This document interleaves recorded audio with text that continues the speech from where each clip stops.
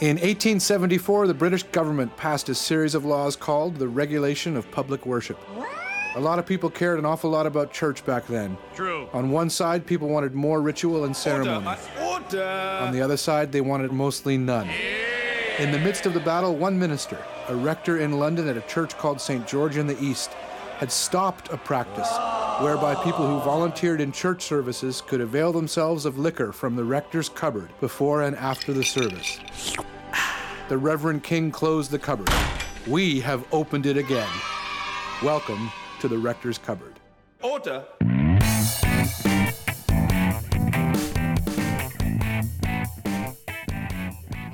Well, after 3 episodes that were actually recorded on location in the summer, we're back now to more of a regular pattern for Rector's Cupboard, and a fantastic interview this week with our guest. This is one of my, I don't want to belittle anybody else. Oh, careful. But this is Who one of cares my about most the other 75 favorite guests? Interviews ever. We've already recorded the interview some time back. So we're really glad that listeners get to take this in. But sitting here with Allison. Hello. And Amanda. Hello. And it is, as we record this, the day before American Thanksgiving. It is indeed. Things are about to get crazy. Black Friday's coming. Black Friday, apparently it's already here. Yeah, I mean, it's according true. to it was my like phone. a week ago. Yeah. And everything is... Is it Boxing Day sales already as well? Black Friday's kind of like a month-long event now. Yeah. It So- blends in. What should we feel about the impending season? Is it just like the most wonderful time of the year? Or is it like, no, it's too busy. There's too much going on. Or is it both? I love Christmas. I do as well. I really And do. yet- And yet. I guess it works well with this episode when we're thinking about rest and contemplation and the busyness of what's coming. Especially, I think, this year because... Fingers crossed, all things considered. Who could know? As far What's as the we new know, variant? this will be a Christmas where we can all really, truly gather together if we wanted to. Yeah, first time in many years. Yeah, for us, the first time since 2019. around Yeah. An here, like, you unrestricted haven't been able to have, like, getting together. there hasn't been a Christmas Eve service at church or anything like that. Yeah. Or, Yeah. Which probably means there'll be more Christmas parties and more events. that Yeah, get put in. Christmas for me is always like that mixture of I love the season, and yet I feel compelled to do so much in it. Do you get nervous about that? Like, are you kind of like, oh, this is what's coming? A little bit, but it's mostly just it's pressure of wanting to balance, having good experiences with my kids, giving them good experiences, but, not spending more than we have on Christmas presents, and not like, so there's that pressure of wanting to balance making things meaningful without being over consumeristic about it. But there's also there's a lot of busyness. You want to have special meals, or there's like particular, baked goods that my family likes that kind of become routine, traditional for us at Christmas. And a lot of that now, I take some of that very much on myself, but there's a lot of that where I feel that responsibility, whether it's put on there by me or by my family Yeah. or the rest of society. So our guest for this episode is Julian Davis Reed, and he runs conferences, like workshops. Yeah. Called Notes of Rest. Notes of Rest.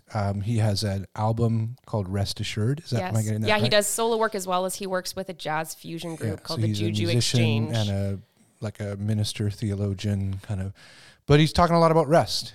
And I'm interested in even just saying this. So for people who are listening, something like, it might just be possible to get some rest, or to feel rest, or to know rest.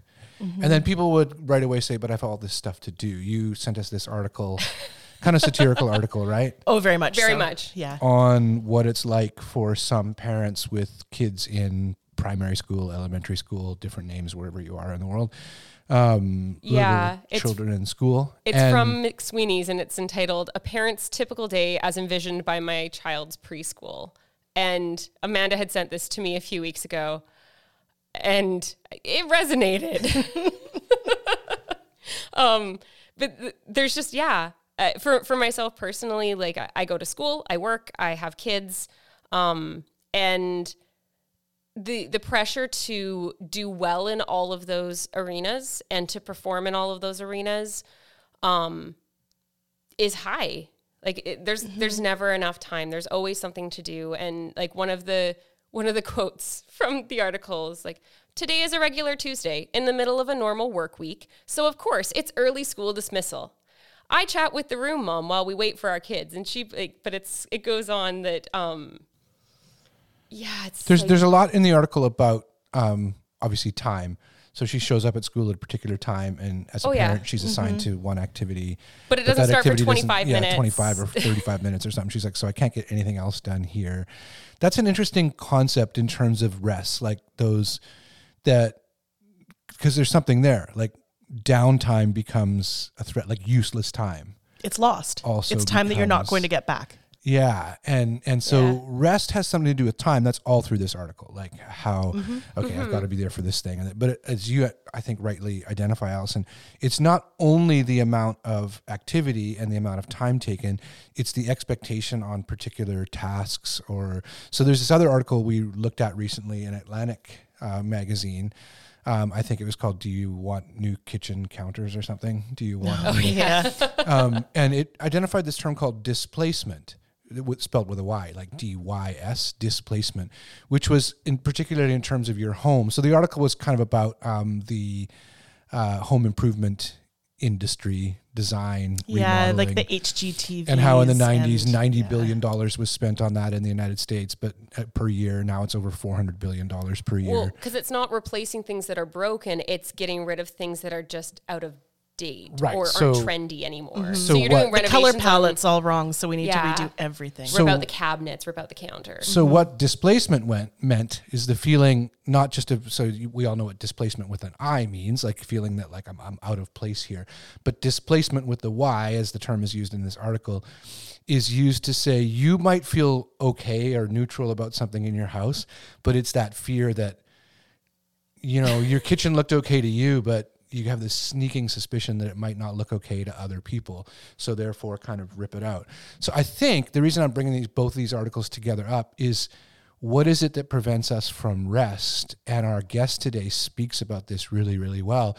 The idea of time, and the constraints on our time, how much busyness there is, but the other part is identity, that I'm either, I'm not good enough at this, or I can't measure up in this task compared to other parents at the school, or this thing has to be done in this particular way.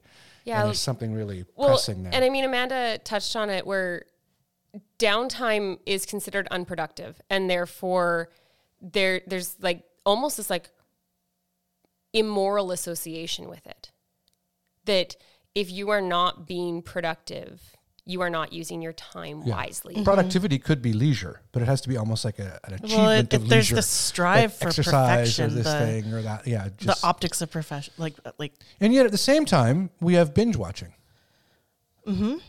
I'm always curious. I'm interested right? in the binge watching that is also accompanied by kind of doom scrolling at the same time. So people are watching and holding their phone. Absolutely, yeah. I think it's a form of escapism. Like when you're in. So much of our life functions in needing to respond to a text right away, respond to an email right away, have pressure to do this project, get that done, that binge watching something is almost like this like revenge of, I can sit here and consume mass amounts of something that is unproductive and kind of like to avenge the time during my day that I don't get to actually rest. I wonder if some of it too is that when Julian talks a little bit about this, like you push until you collapse. Yeah. And the binge watching where you're sitting on the couch and like back to back to back is a bit of that collapse. Oh yeah. Right? It's where indicative you're of just, that. It's not healthy. Mm-hmm. So it's not even necessarily like a conscious act of defiance, but our brains can't, it's not like you can just go sleep, which is probably what would be more productive, actually. Giving yourself actual rest. I think of the people listening to this right now, and I'm now kind of relating my own experience. If I listen to podcasts or audiobooks or something, I often will think, I can listen to that while I get something done. Mm-hmm. And actually, in many ways, I think I listen better. There is some evidence that if you're just doing gardening or something and listening to a It's book, the thing that you're doing, you might though, actually I think, that listen matters. better. Yeah. So I think there's something there. And so for those listening, it'd be interesting to consider what are you Are you As you're- gardening what are right you now? doing Cleaning right your now? kitchen? You're probably not just sitting there. I would Yeah. imagine you're driving or doing something else. But I think, in terms of, we're talking about like having hopeful faith or hopeful theology, and certainly our guests, that's where concepts of rest are coming from. It's not simply kind of, having a break, which it is, but there's something to do with identity. And there's Yeah. this promise of faith, right? And so for us in Christian faith, the thing that is promised is rest. And Jesus says, "Come to me, you who are weary, and I will give you rest for your soul." That's the kind of rest that our guest is going to speak with us about. It doesn't mean you have to, be Christian to experience that, or to be offered that, or to receive that. But there's a much, there's a depth to this that does speak, I think, to both of those areas, the demands on our time and the demands on our identity. Some of the most restful people that I know are not necessarily the least busy. No, but I think there's part where it's understanding what is restful. Right. And there's also part where I think I've found myself feeling like this, that I get so caught up in the anxiety and the pressure of doing stuff. Like there's always stuff that needs to be done, that it can be hard that when I'm actually sitting and supposedly resting, I'm not actually resting because I feel bad about stopping. I think what helped me with what Julian talked about was reframing our understanding of rest, because Yeah. for a lot of people, It feels we think like it's that. sleep or napping, and there's so much more that is restful, and that can vary from person to person. One person may find a nap to be the perfect rest, but for others, it's something different. I mean, I can imagine you could go talk to somebody, meet with somebody who actually doesn't have much in their schedule at all. Those people exist. Like, there's lots of people who complain because they don't know that many people and have that much to do. And certainly as people age, there can be, a difficulty with and so you can picture speaking with somebody who actually doesn't have a lot necessarily to do or a lot of pressing demands. And yet that doesn't mean they feel restful, though you can speak to somebody in that kind of circumstance and they might very much feel restful. Same thing with the busyness thing. Like obviously you can't just fill every minute of every day with stuff, or there'll be a struggle to rest. But you can have a full calendar and still know find what it meaningful means ways, to rest. And I think, as you're saying, he's bringing us to another dimension of what this means.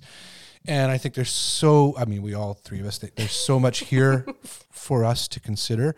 We're really excited about keeping this relationship with Julian, as he was, you guys met him. I didn't meet him in person. We did this interview. He's in Chicago when we did this, but you met him here in Vancouver.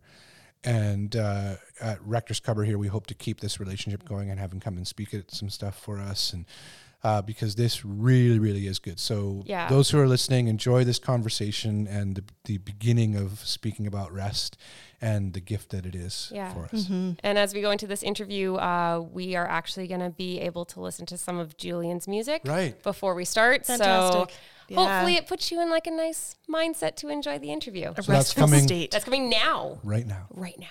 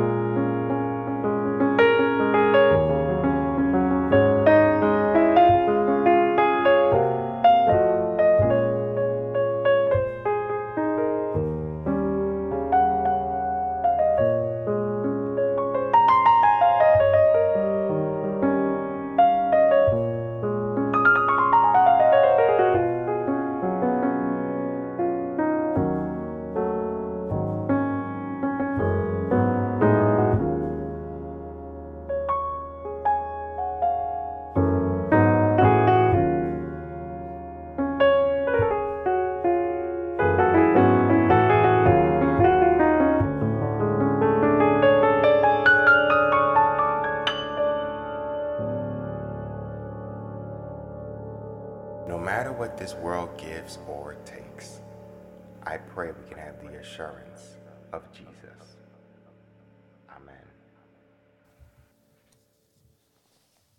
We are super pleased to be joined today by Julian Davis Reed. Allison, who you met out at VST not that long ago. And really great event. Julian, thank you so much for joining us today. Great to speak with you. Julian Davis Reed is an artist theologian who uses words and music to invite us into the restful life that we were created to live. A pianist, producer, and composer, Julian is a founding member of the jazz electronic fusion group, the Juju Exchange, with Nico Segal and Nova Zai. And Julian hosts contemplative retreats called Notes of Rest. Julian has performed and spoken throughout the United States and around the world, and he's released 3 studio albums, the latest being Rest Assured, which I've been listening to lately. It's great. I mean, go buy it. It's beautiful. A collection of hymns, solo piano. Julian has worked with Chance the Rapper, Jennifer Hudson, Peter Cottontail, and Derek Hodge. He also is an artist in residency through City Seminary of New York. Julian earned his MDiv at Candler School of Theology at Emory University and his BA in philosophy at Yale University. He and his wife Carmen are based in his hometown of Chicago. Julian, welcome. Thank you so much for taking the time to have this conversation with us. Oh, what a joy. Good to be here at Rector's Cupboard. Thank you. Yeah, as Todd was saying, how I met you was through, you did the Notes of Rest retreat at Vancouver School of Theology, where I'm a student. And I just loved it so much. So I'm so grateful that we can bring some of what you've got there to whatever wider audience we may be able to provide. You know, when you have that realization with whatever it is, it can be music and theology, can be. You're like, other people need to know this. Oh, there are people doing this? That is so good. Anyway. Thank you. We are so grateful that you've come to talk to us today. And one of the things when I'm kind of looking at what you do and how you do it, like you've got a lot of things going on. You're an artist with solo work. You have a jazz fusion group. You're also a speaker and a leader of conferences and contemplative retreats. And what I can see looking at the various threads or the various kind of works is some common threads that are weaving through all of these things. I noticed it particularly with your solo work and your retreat work, and that thread is rest. Like rest is like your thing. It's very important to you. And it's a little bit unique, I think, in the context that we are currently in. And so I'm curious and I'm interested about how you ended up focusing so much of your work on rest. Like, how did you get to have this be your thing? That's a great question. Allison, Todd, it's such a joy to be here. And to all the listeners, thank you for tuning in. So rest became a central piece for my thinking, for my understanding of vocation, for my work, because of what happened in the pandemic. So during the pandemic, I was noticing the great antonym of rest, restlessness, rife throughout the American context where I am here in Chicago, but then also around the world, and seeing people boxed up at home, antsy, figuring out what to do with their jobs. The Great Resignation started also during that time. And then, of course, in the U.S. context, the continued pandemic of anti-Blackness, which came to a head with the George Floyd murder and all the protests surrounding that. And then that was leading to ripple effects throughout the world. Profound restlessness, people feeling it in their homes, perhaps for the first time, people seeing it in public space, perhaps for the first time, even though it had been there for a long time. And then there was this powerful contrast of that observation with the moment I had this solo concert. I had been asked to do this solo concert online. And so I did it for the Yale Club of Chicago. It was great, played solo piano and was doing fables and loved that. And it was fun. But it was in the Q&A afterwards, Allison, when one of my former professors from Candler was on, and she said, "Julian, your playing is so restful." That's when I started to perk up. And I found that an ironic statement to make because, one, there was great restlessness around us. It was November 2020, no vaccines in sight. I'm feeling also personally restless because I'd gone to seminary thinking I was to to be a local pastor or perhaps a professor in systematics, but that didn't feel right. And then I had music, but then so much had been sidelined by virtue of the pandemic. So I'm feeling restless in all these ways. How do I put together my theological training with my musical formation to then have a fulsome witness in the world? That was the main question haunting me. So for her to say on this call, Julian, your playing is so restful, forced me to take stock of my sound as teacher. And so the pandemic made a place for me to really think about my sound. Parker Palmer, the great mystic, has this book called Let Your Life Speak. And when I read it, at first, it didn't make sense, or it seemed very matter of fact. Obviously, okay, you have a life, you live it, listen to it. But the genius of that book really started to emerge in the midst of that pandemic when I started to listen to the fact that always core to my playing, always core to my movement, was a desire to bring about rest for me and others. And so that's when it started to emerge. And then months later, after getting involved with theological education between the times and doing other kinds of interactive workshops online, I started to realize, what if I put together a space in which I created conversation around rest and playing around rest? And what if that centered on the musical concept, musical rest? You know, musical rests are so key to the sound. And Jeremy Begbie, the great theologian out of Duke, makes a great point that music doesn't make any sense if you don't have the rest in between. And of course, Miles Davis and Thelonious Monk talk about the fact that great solos, great musicians, great improvisers in jazz know what not to play. Yeah. And so coming from all these different angles, from my Black tradition, lineage in jazz, coming from systematicians like Jeremy Begbie and the like, I started to realize there's a lot to be said aesthetically and theologically about the fact that we need the rest alongside the notes. And so Notes of Rest was born. No, that's great. I just love how there's something so hopeful in that for so many people in terms of vocation and stuff too, right? You mentioned thinking you'd be a pastor or systematic theology professor or something, and then something is opened up to you that is just you. Yeah. Yes. So for people to hear that, they might not be someone who is a musician and a theologian, but that vocational call. And so anyway, thank you. That's right. No, thank you, Todd. That's a great place for grace. It's a site of grace, and to receive that from somebody else. A lot of what I've discerned about myself in music has come from listening closely to other people's heartfelt observations about me. My wife was the first to say that, Julian, the happiest I see you is when you play. I had never heard that before.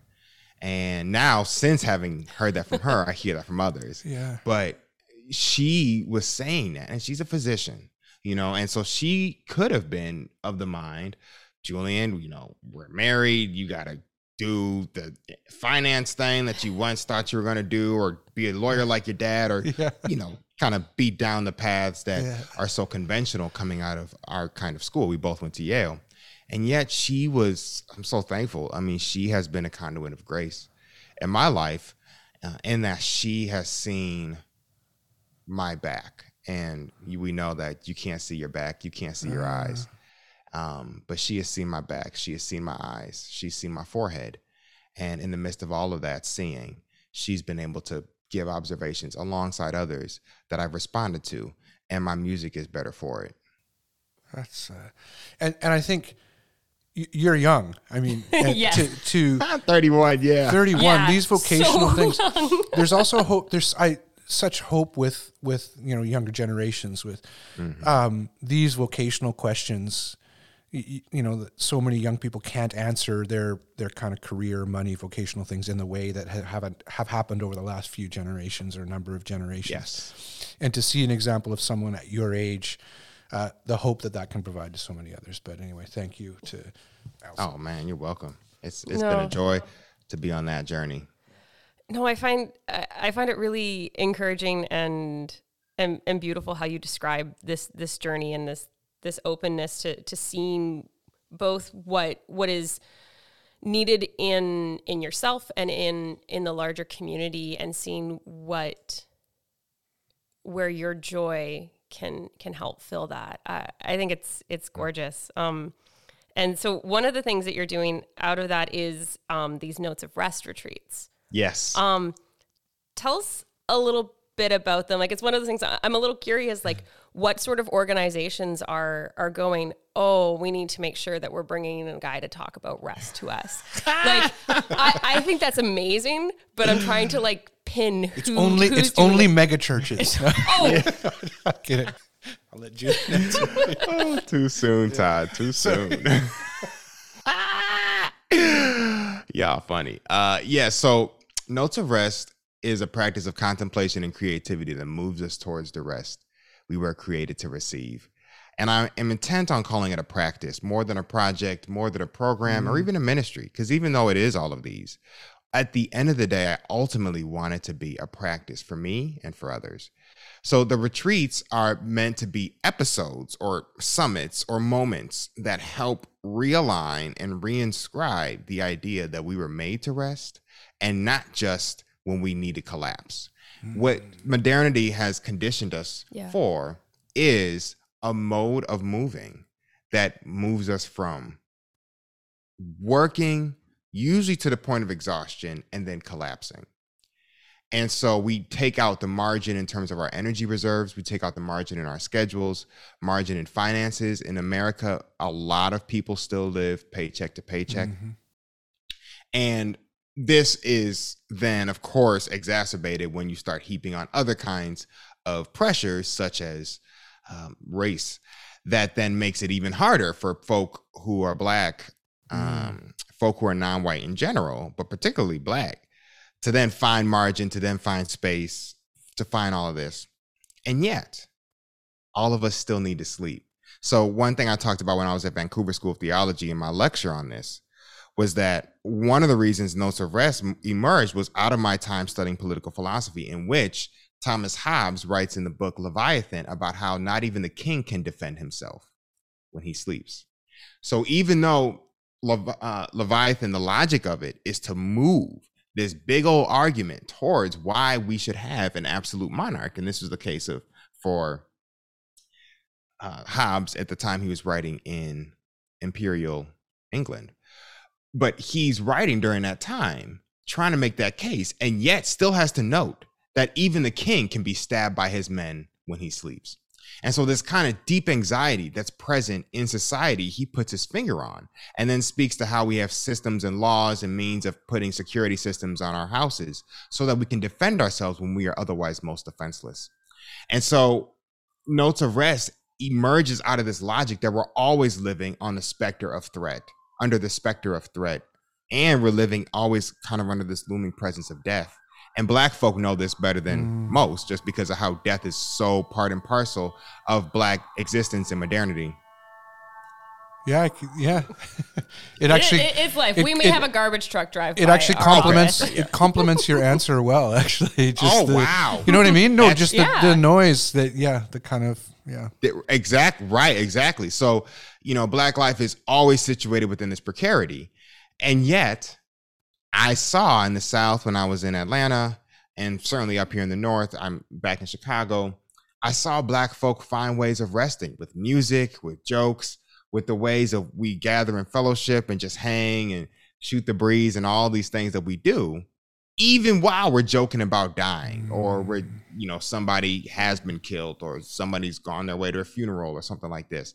There's so much death around us, and yet there's so much joy that still defines our existence. So at stake for me in Notes of Rest with this practice is how can we have contemplation, means of focusing, and also creativity, means of making, that allow us to move towards the rest we were created to receive, knowing that we have models like my enslaved ancestors or Black folk currently who are still dealing with all kinds of wakes of slavery. We have all this still present, and thus are in systems of restlessness that we're going to find rest in the midst of. This is part of the gospel, and it's such a dope way to connect what's happening historically with what I see happening theologically.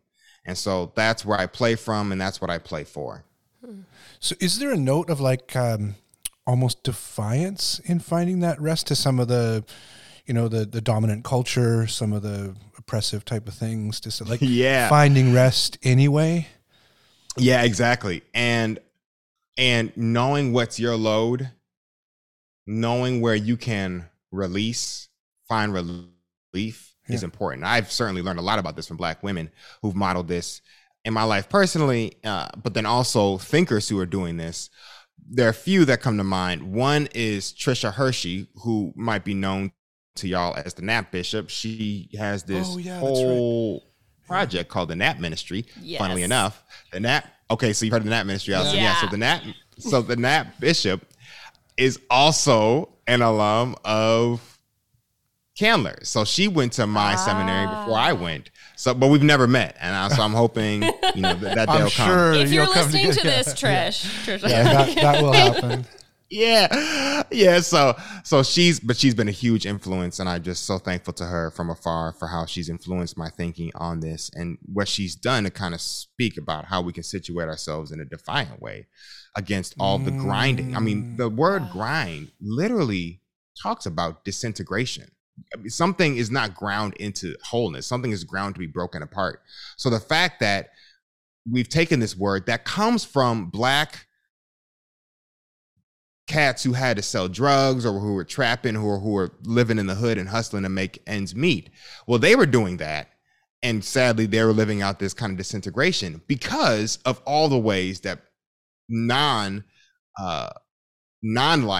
or death has come our way. So that word has gone from that subculture and has now been ballooned into a word that folks say all the time, which ironically just puts salt in the wound of the fact that we live in this disintegration. So yes, I think rest is defiant.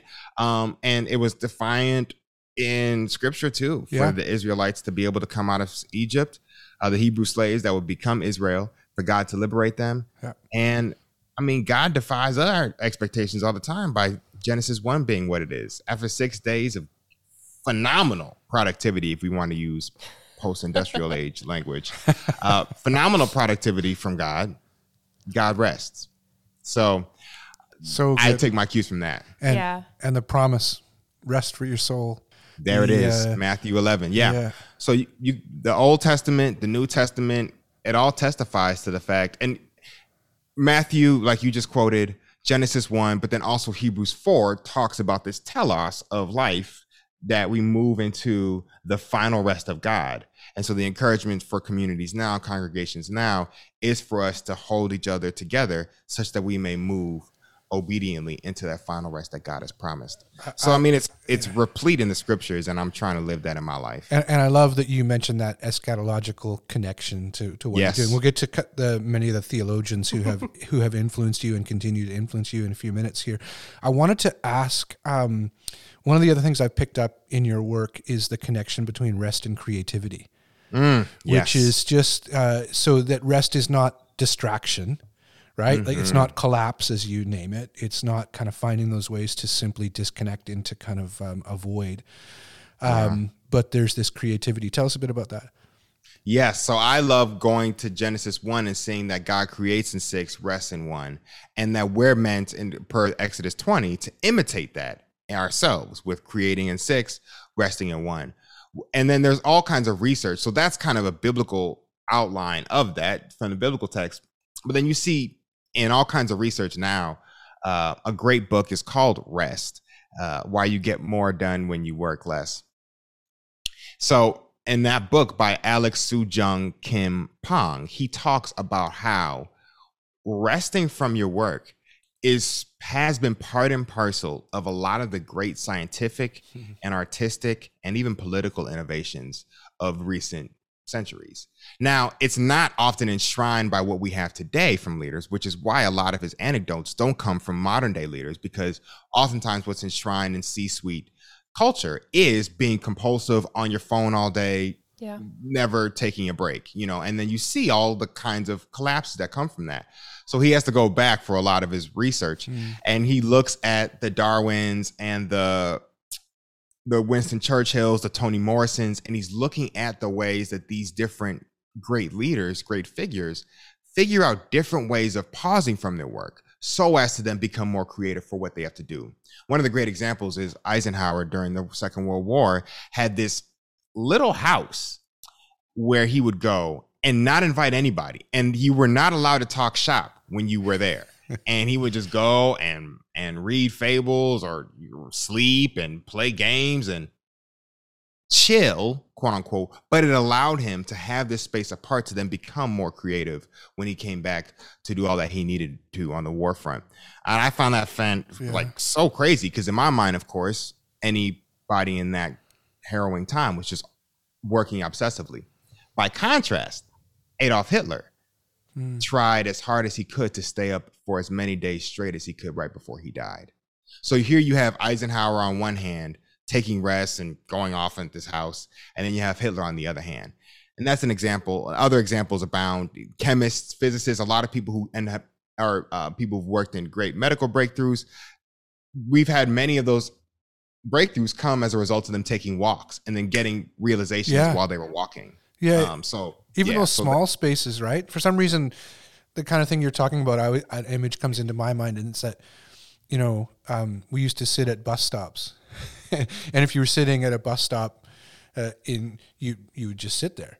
You might see an ad, you might read an ad. I mean, but it's such a strange concept now, because of course you're going to take your phone out and start reading or doing things, and that space is a space of creativity too. So yes, 100%. Some of the best creativity comes on the other side of being bored. Yeah.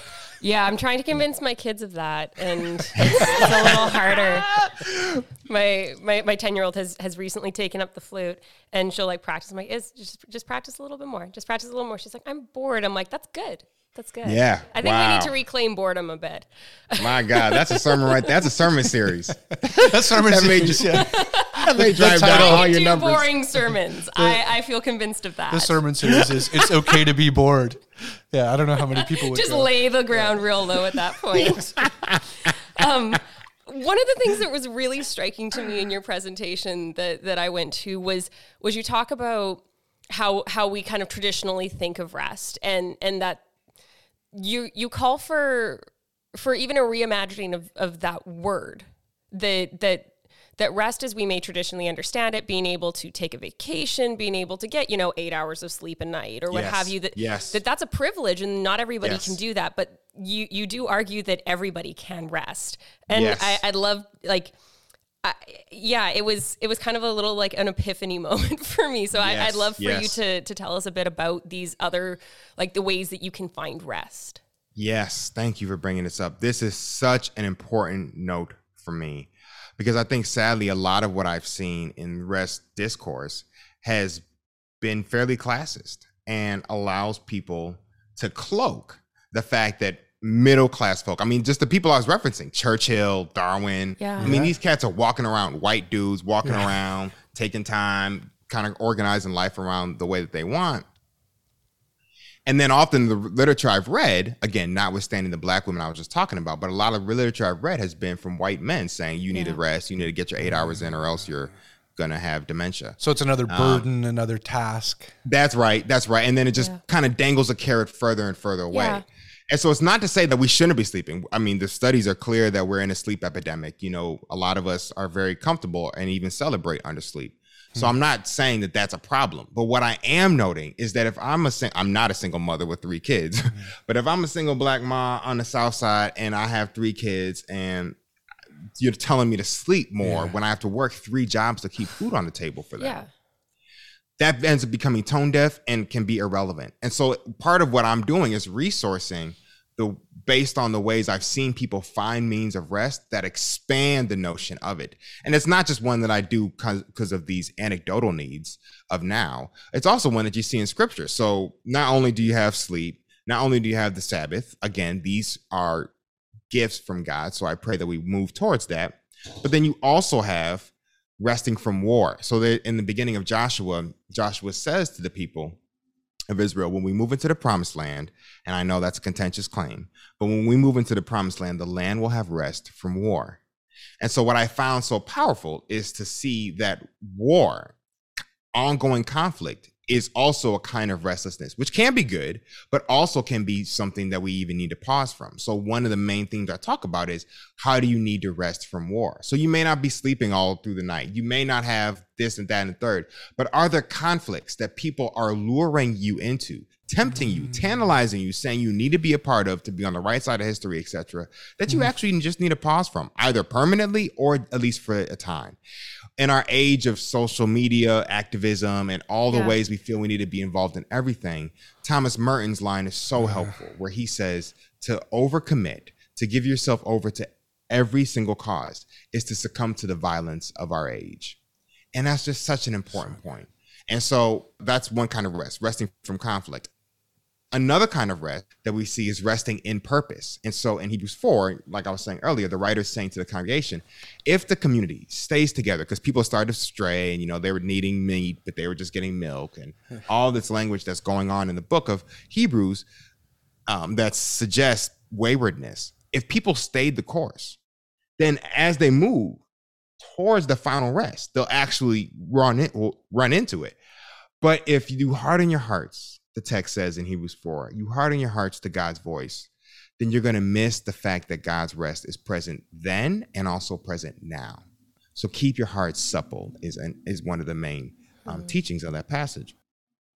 The communal purpose that's possible for people now, one where they listen and hold each other accountable, hold them steady, draw them closer to God, help them see, help them discern.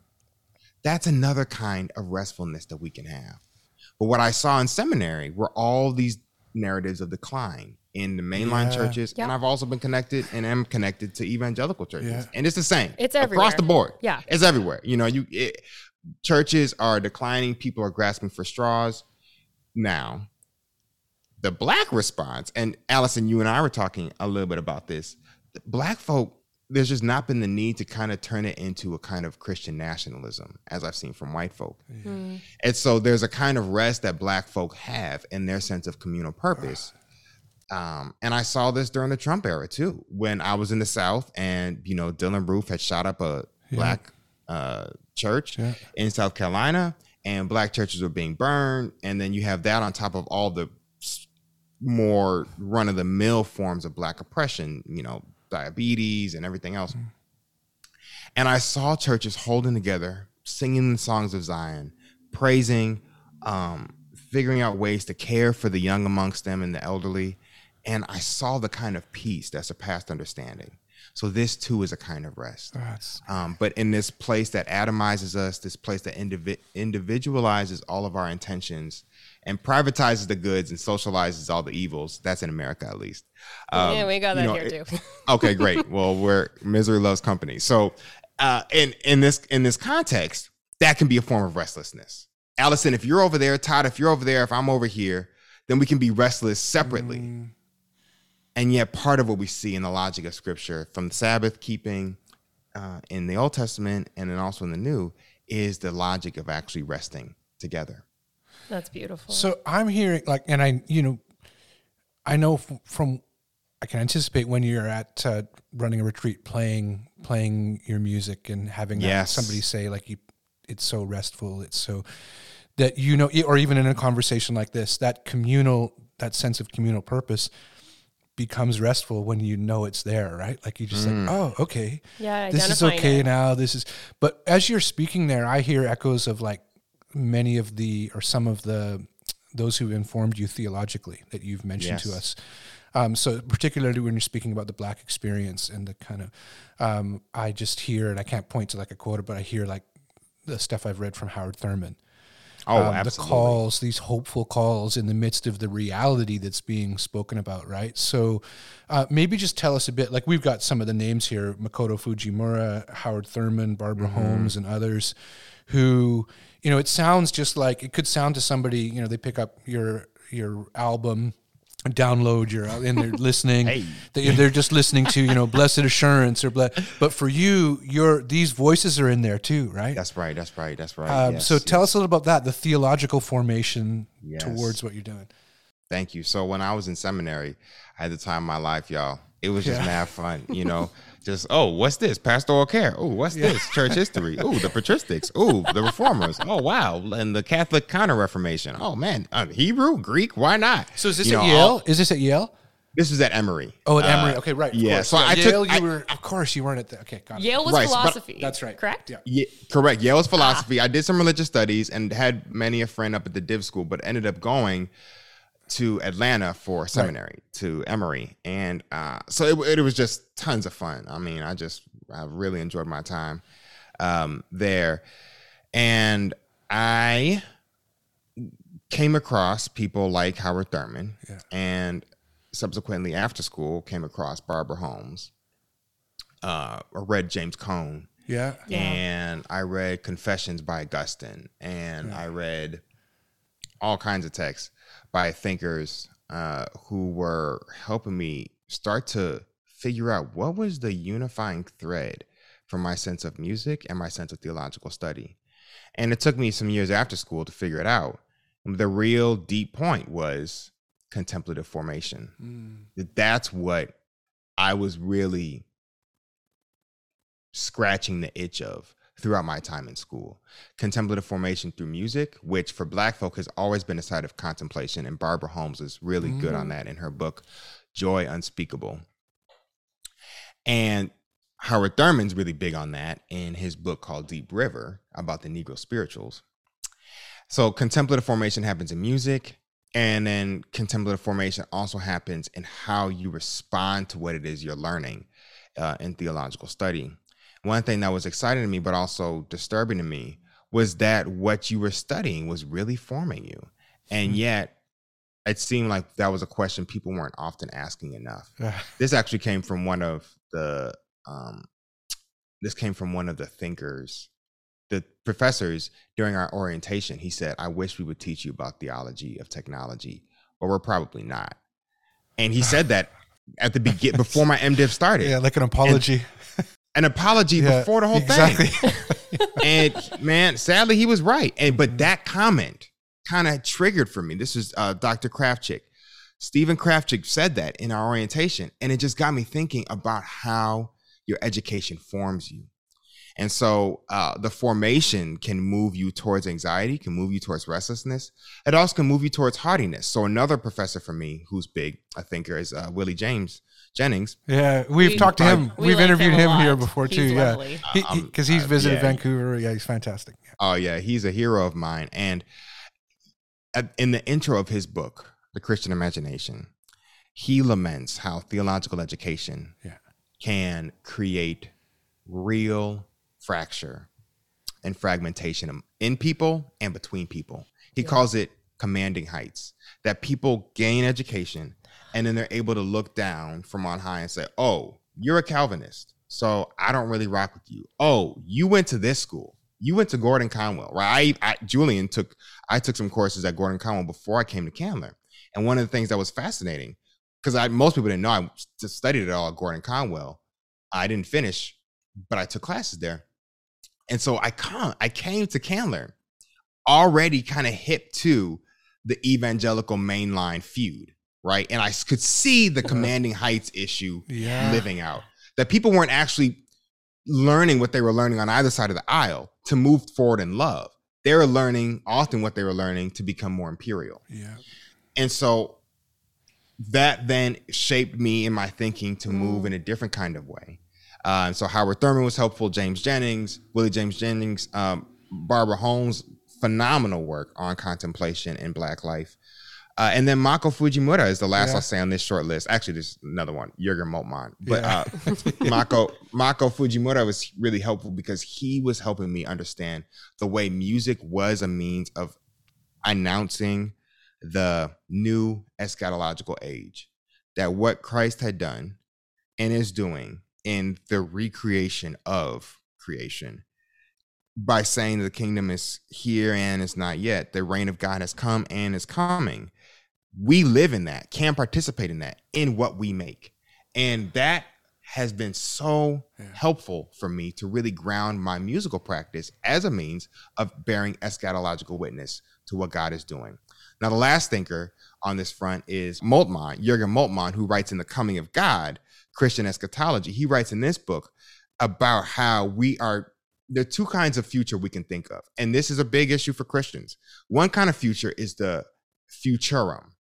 Futurum speaks to what, based on my past and present, is coming in the future. Stock market, for instance, great example. Adventist is another kind, which is about you receiving something coming to you from the future.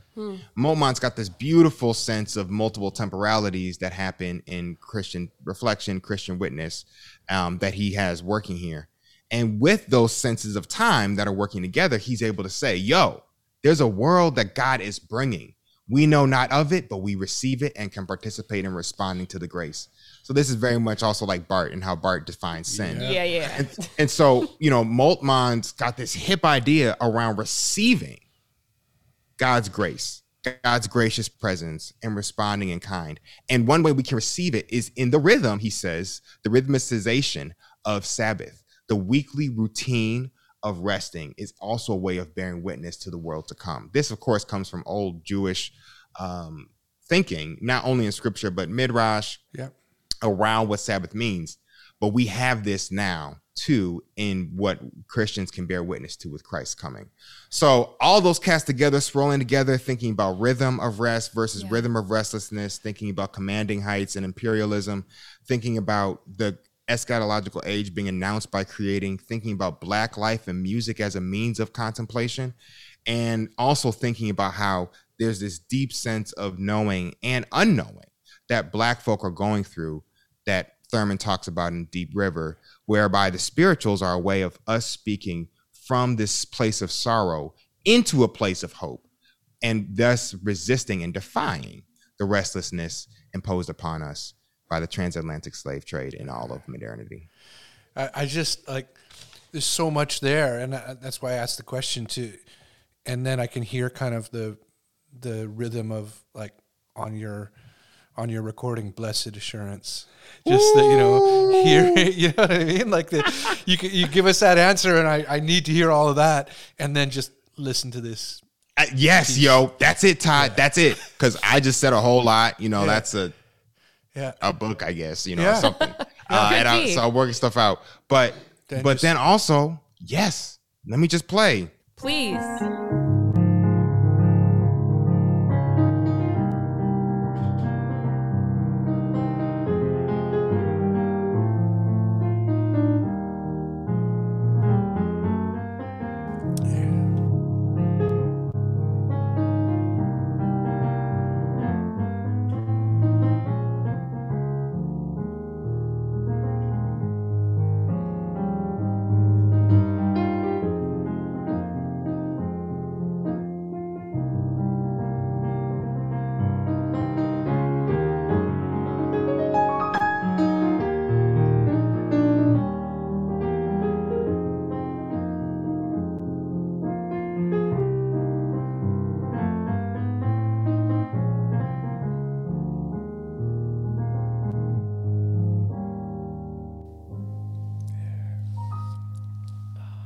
Thank you so much, Julian. That's so beautiful. And I mean, for listeners, that is a very small sample of what you may receive if you can find yourself at one of Julian's Notes of Rest retreats, or if you happen to be at an organization wondering, I can highly recommend it, and it's so much better than you think. It's just, I mean, a bit of a personal note about that retreat is it was really one of the more formational things in the last while for me, in the fact that I had to stop for a while. I took a half day off of work, which I turned to Todd and I said, Todd, I think I want to do this thing, but it's going to mean that I'm going to have to miss work. And he's like, are you really asking me for permission? I'm like, I don't think so, because I think you're fine with this. I think I need to be okay with this myself. And it was so it's like balm for your soul. It's like you get this beautiful taste of, as you say, the rest that you're created to receive. And I'm so appreciative of the work that you do. And I'm so appreciative that there's so much intention with your work, and there's so much care and thoughtfulness behind it, and it comes across as like a participant in one of your retreats and listening to your music, there is so much care that you give. Thank you. In one sense, it made me a little bit concerned about you, because I'm like, that makes me Julian, feel, when do you get ready? well, yeah, no, there is part where I do go, What's like, your you're wellness really, routine? You're really busy. And I do understand, like, you talk about how, you know, your wife has identified that you were the happiest when you're playing, but that doesn't mean that that's some sort of like effort neutral thing for you. Yes. Like 100%. I can only imagine the amount of time and effort that goes into creating something like this on your end. I think of all the books that you've read and all the Yes. conversations that you're engaging with. Like, how do you yourself find rest? Thank you for asking that. It's a very caring question. So I take a pretty hard Sabbath. Some days it has to move around, but I mean, for the most part, I take a day a week where I spend it intentionally in community without any screens. Now, if they provide screens, I guess I can't help that. We want to see a movie or something, fine. But in terms of my phone, in terms of my computer, not any of it.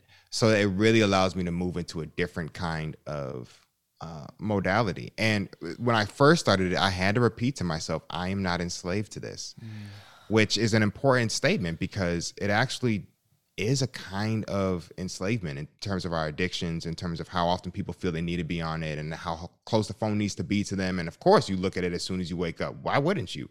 All of these ways that it serves as master over us can go without question unless you pause. So that's one thing I try to do consistently. I also practice notes of rest throughout the day where I'm just checking in with myself and asking questions. You know, from what place am I doing X, Y, Z? Am I doing this from a place of anxiety? Am I doing this from a place of rest? How can I help somebody else rest today? So that's a question I have here first and foremost with my wife. How can I help her rest, especially in the throes and woes of being a resident physician? And then I also am mindful of what I take in even. So just the kinds of conversations I participate in online. Again, this is resting from war, you know, resting from that kind of conflict. So all of these are ways that I practice rest, and I have a, you know, fairly involved meditation and prayer journaling routine in the mornings and exercise. So personal, communal forms of rest. I love playing basketball. Oh yeah. The list goes on. Yeah. And then we haven't touched upon the jazz fusion. Like No, electronic there's so jazz much fusion. still that we could talk about with Julian. Because I wanted to ask about that because I watched a couple of things online, right? And the bringing together of jazz, electronic, the visual, the aesthetic experience. There's clearly a lot of attention put into the visual thing in the piece that I watched with the kind of ethereal feeling and the moving towards and the. So tell us about the jazz fusion group. Yeah. The Juju Exchange is a group of Chicago childhood friends. And, you know, I'm so thankful to be in it with Nico Segal and Novazai. Novazai is my blood brother, Nico, my brother through music. And we've known each other since high school and came up playing in the jazz scene here in Chicago and have released various projects since having reconnected in the last couple of years. The latest one being this cluster of songs or tracks for people around what's ailing them. So you can give us a prompt about a pain in your life or a joy, and then we give you sonic medicine in return. And we're calling this project Jazz RX. So you can check that out. That just came out, but Sonic it's definitely medicine. Awesome. Yo, thank you. It's definitely a place to really think futuristically about music.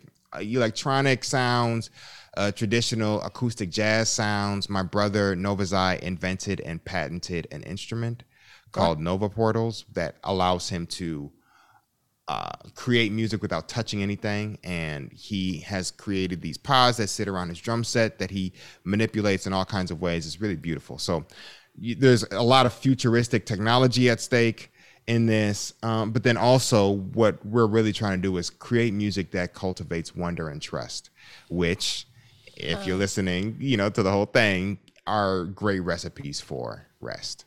So that is a joy of mine. We've been around since 2017 and have tons of music on the way. So you can definitely check that out that's anywhere good to you hear. get your music. Yeah. Well, that has to do with like projects you're working on now and things that I'm sure you've got other bookings in terms of retreats and everything else. Yeah. So and again, I go back to this connection between vocation and I guess is like, well, Parker Palmer or Buechner or other people would say, the need of the world, right? The kind of the place where you are most yourself. But the question we ask at the end of most interviews is a question about hope. So the question simply is, what's giving you hope right now? And I could imagine that hearing the eschatological tones in there it is, and the reference to Moltmann and receiving, but it also could be very, very practically what gives you hope right now? Yeah, so part of it is exactly as you said, what Moltmann helps me attune to in terms of what Christ has promised on faith that we'll receive, and so that really is the deepest place for my hope. Practically, what gives me hope day over day is the ability to just witness amazing interactions around rest, around trust, around wonder that's coming through my work, through the work of my wife. Just hearing stories of kids getting better in hospitals that she cares for. She's a pediatrician. Yeah. I mean, these are practical stories of hope. Meeting people like y'all and meeting others around the country and beyond who are intent on trying to think about different ways of living and trying to listen to the Spirit. That gives me hope. Also, being with the earth gives me hope. And I'm trying to really maximize that time as best I can. That's why here on my screen I have a wolf and I have all these plants, because it reminds me of where we're going. And in fact, part of my daily ritual is when I'm brushing my teeth is to stand outside while doing it. I know it looks weird to the neighbors. Awesome. Yeah. And I repeat to myself what's said on Ash Wednesday: from dust you came and to dust you shall return.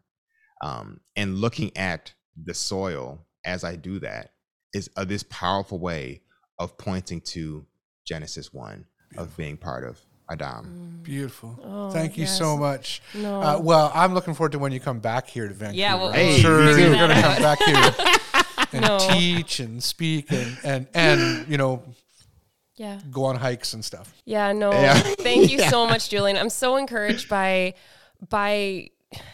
how much you have reimagined rest. For myself personally, I think for other people that engage with your work, it's the same sort of feeling. It's not these, pat answers. It's so well thought out. It is so encouraging. It is so full of life, and it's so beautiful. And I'm so grateful that I've had the opportunity to engage with your work and to chat with you again and monopolize you at lunch when we were at VST. I was just like, I'm going to selfishly take this time. I'm just so appreciative of you. And I'm really, really grateful for the chance to have met you and encountered your work. And I would 100% very much recommend anything that you touch. Yeah. So like for listeners out there, buy the album, look into Notes of Rest retreats that might be somewhere close to you, or if you're part of an organization, contact Julian and book him. He's great. And we really want to bless you in your future work. Thanks for doing what you're doing. And we're not close geographically, but we're close in terms of call, vocation, vision, theology, and whatever company we have in the work. And it's not kind of despairing, right? It's not like thank goodness there's somebody it's hopeful. Amen. And so keep on doing what you are doing, and we'll do the same. And I know our paths will cross. And we're very, very grateful. So blessings. Thank you kindly. Take care. Much love.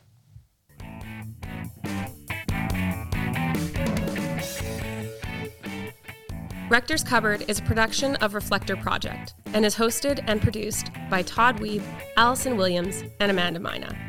Our cupboard master is Ken Bell. Rector's Cupboard is made possible by the generous support of donors. Check out rectorscupboard.ca for past episodes, events, and how you can help fund the podcast.